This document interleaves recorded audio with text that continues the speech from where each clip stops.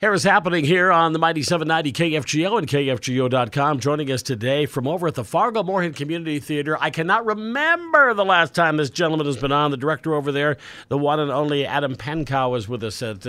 Adam, it's been months and months, hasn't it? It has. I don't know. There's stuff going on in the world that makes theater maybe not quite as a priority at the moment. So, well, there's a lot of big things happening. You know, even with the pandemic, there's been a lot of things happening with the FMCT. But first, I want to get people caught up on the building situation.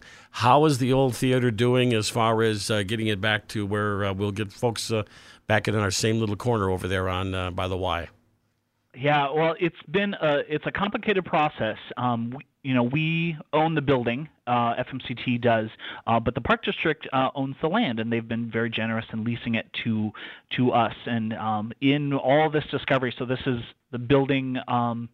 We found structural damage in our roof system over the auditorium last December. It's been almost a year already. Wow. But we've really worked a lot we've uncovered a lot in kind of figuring out what that handshake agreement was back in the 1960s. And so it's been a complicated process in trying to kind of get all of our paperwork together and insurance things together. This is a project of massive scope, but we feel good. We're making progress on things, and we will be set to break ground this spring 2021 is when we will actually put shovel in the ground. So a little over, I guess, about a 15 months or so from start to finish with it. But we've gone through redesign with the architects and structural engineers, and it's just a really tricky project. And there's not a lot of theaters that are built around town on a regular basis, and so we've had to call in some experts from outside of the community as well to consult with us and put all of our plans together. So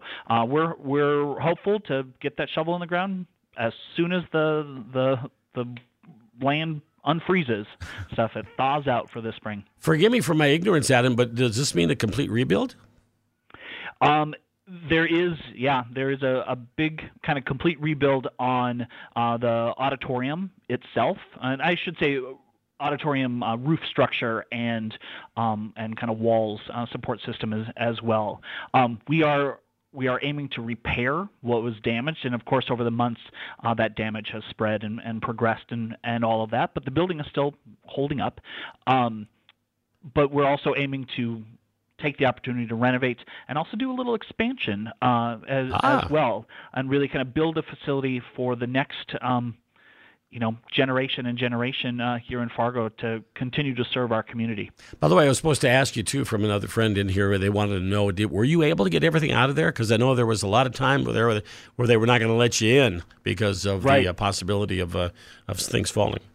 Yeah, we were able to. We did a big move out. Everything was kind of approved for us to do that beginning of the summer. I think we did it right mid-June. But everything is out of that building. That building is empty and ready for work to begin. But of course, in order for that to happen, we need to raise some funds as an organization and kind of kick off our big full capital campaign in making this happen. It's a lofty goal. $12 million is what we're hoping to raise. Wow.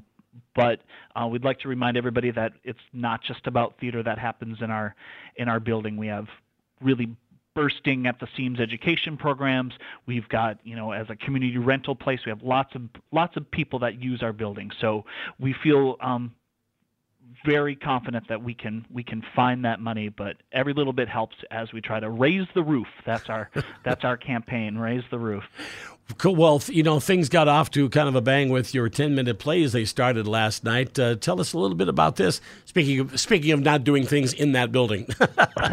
That's right. Well, just because we don't have a current building doesn't mean that we haven't been an active organization. So we are kind of kicking off our fall season in a different way. We're creating theater in a much different way, and we've got our 10-minute play festival, which is, in the best of worlds, we would be doing it live and in front of people and showing all of these original 10-minute plays in that way, but that's not our reality right now. So we're going to be releasing a new 10-minute play every Friday for 8 weeks. So from starting yesterday, I guess, October 2nd through Friday the 20th of November. So these are really great, funny and touching original plays. We put out a call for submissions, and we got 148 plays submitted to us from around the world. I think our furthest one, we actually got 2 or 3 from Australia. Wow. And so they're brand new works, not published, and in most cases never seen before. So we're really helping to kind of foster new work, but giving it over kind of in a digital way, so people can consume it in their homes and safely and look forward to it week to week to week. See, now my sister was part of a play that was virtual here just a little while ago, and she did her part from her basement. I mean, does that happen? Are they at different locations, or are you all getting together, or? Well, so this, I guess, the majority of this 10-minute play festival would be, to steal some terminologies from our schools.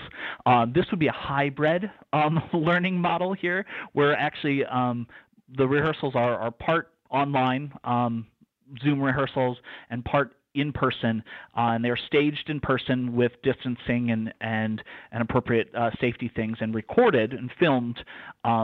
And then released at home without any audience. So that's how we're approaching this play anyway, these plays. Well, that's pretty cool, but it's still not the same as being in a theater, though. So, but I mean, it's cool that you're doing this and raising some funds. That's pretty neat. Absolutely. Yeah, I think there's a big variety. People will be interested in kind of seeing these things. We're actually featuring, and they won the spots fair and square, 2 local playwrights. So out of 148 plays, we chose 9 plays, and 2 of them are from local playwrights. And so that's really exciting for us to be able to foster some local talent in this. We have a little time here. We have a little time here. You want to name drop? Sure. We've got a local playwright. He's actually a pharmacist by day. His name is Jason Cassette. He wrote a play. That's actually the first play that kicked off our festival, the one that dropped just yesterday. And so he had a play called Let's Make a Deal is the name of it. And basically it's his play is about what happens when somebody passes over to the other side, and the choices and the reflections that they make on their life, and what if how you maybe perceive your life that you lived is different than how others and those making those decisions on the other side might perceive it. So it's kind of interesting, but in a quirky, kind of fun approach to it as well. So I actually directed that one to kick us off. And then we have another local play called Distilled, which is by a playwright. Her name is Ariel Weather, and she works at Prairie Public, actually. And that's about just kind of an everyday conflict between 2 roommates. So to boil that one down to just its essence, but it's pretty fun. 2 roommates and a bunch of houseplants is that one. So that's definitely in a comedic mode. I would imagine tickets are available for single shows and the entire package, right? Yeah, that's right. So we actually have all of the plays as they release weekly. They'll drop on our website. They'll be embedded on our website behind a paywall, and people can buy a ticket, $5 to see one of the plays. They can buy it right on the website and instantly view that film for the week, or they can buy a whole package. So we actually have those packages are currently off sale. We have been selling them for a couple weeks, but we're going to put them on sale again in about a week's time, again as we drop a couple plays, and then we'll let people do those packages as well. So everybody gets their own unique passcode. They can watch it with their friends and family from the comfort of their couch. It's a little 10 to 15-minute commitment every Friday. So just the right amount of entertainment to kick off a weekend. All right. Adam Pankow from the FMCT joining us here on The Harris Happening on KFGO. Let's get right to Clue. You're going to have one of those dinner theater type things again, huh? Yeah, well, this is actually a virtual cocktail party, and so we're kind of calling the whole evening "Party in a Box." We will give everybody everything that they need to have a successful cocktail party at their home. So we have packages with little drink packages and servings for 1 or 2 or 4 individuals, and all the things that come with it, the booze and the mixers and the garnishes and all that sort of stuff. We'll put that all together. We'll have party games and party favors. We will have a package that offers a little small charcuterie board where they can do cheeses and meats and things like that. So we'll package it all together. We'll give them everything they need. All they have to do is open the box and log on to the stream of the event. So the big piece of that, the centerpiece of this event, is a virtual production of a play version of Clue. People might be familiar with the mid-'80s, I think, was the movie version of Clue, based on the board game, but a really funny, fast, frenzied play. And so this is a new adaptation of that with Mr. Green and Professor Plum and Mrs. White and Mrs. Peacock and all the others, Scarlet and what's the one I missed? Let's see, Professor Plum, did you say Mustard. that? Yeah, Mustard. I said Plum, Mustard, Green, and Plum, and Scarlet, Peacock, and White. Very, very, very fun. So that will be part of the kind of centerpiece for this. This is a fundraising event for FMCT, so some to go just in our general operating stuff, but most of it to go into our building fund and to get us back up on our feet. We should give a nod, by the way, if you don't mind. Happy Harry's helped you out on this too quite a bit, didn't they? Absolutely. Yeah. Yep. They're our sponsor. They've been sponsoring our cocktail party fundraiser for a number of years now, and so they were really game on every level to go, okay, we're doing this a little bit different this year. So this is how we're going to make this happen. So yeah, we have a great friend with Happy Harry's. Miss Scarlett and Mrs. Peacock, by the way, two dear friends of mine, Tanya Wheats and Brenda Jo Gillen. So it should be a great show. I'll have to make sure I get a chance to see that. How are tickets available for that? Tickets are available online on our webpage, fmct.org.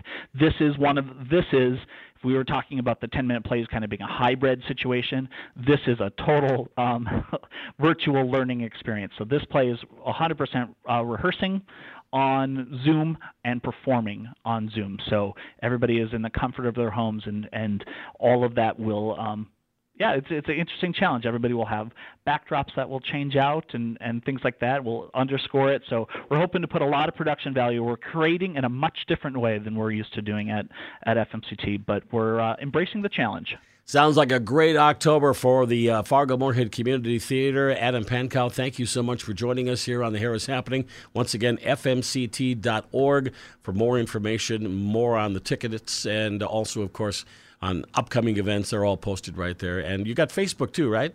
Yep, Facebook and Instagram. If you're not following us, check us out. All right, very good. Adam, good to talk to you, my friend. We'll talk to you soon. Thanks so much, Bob. Bye.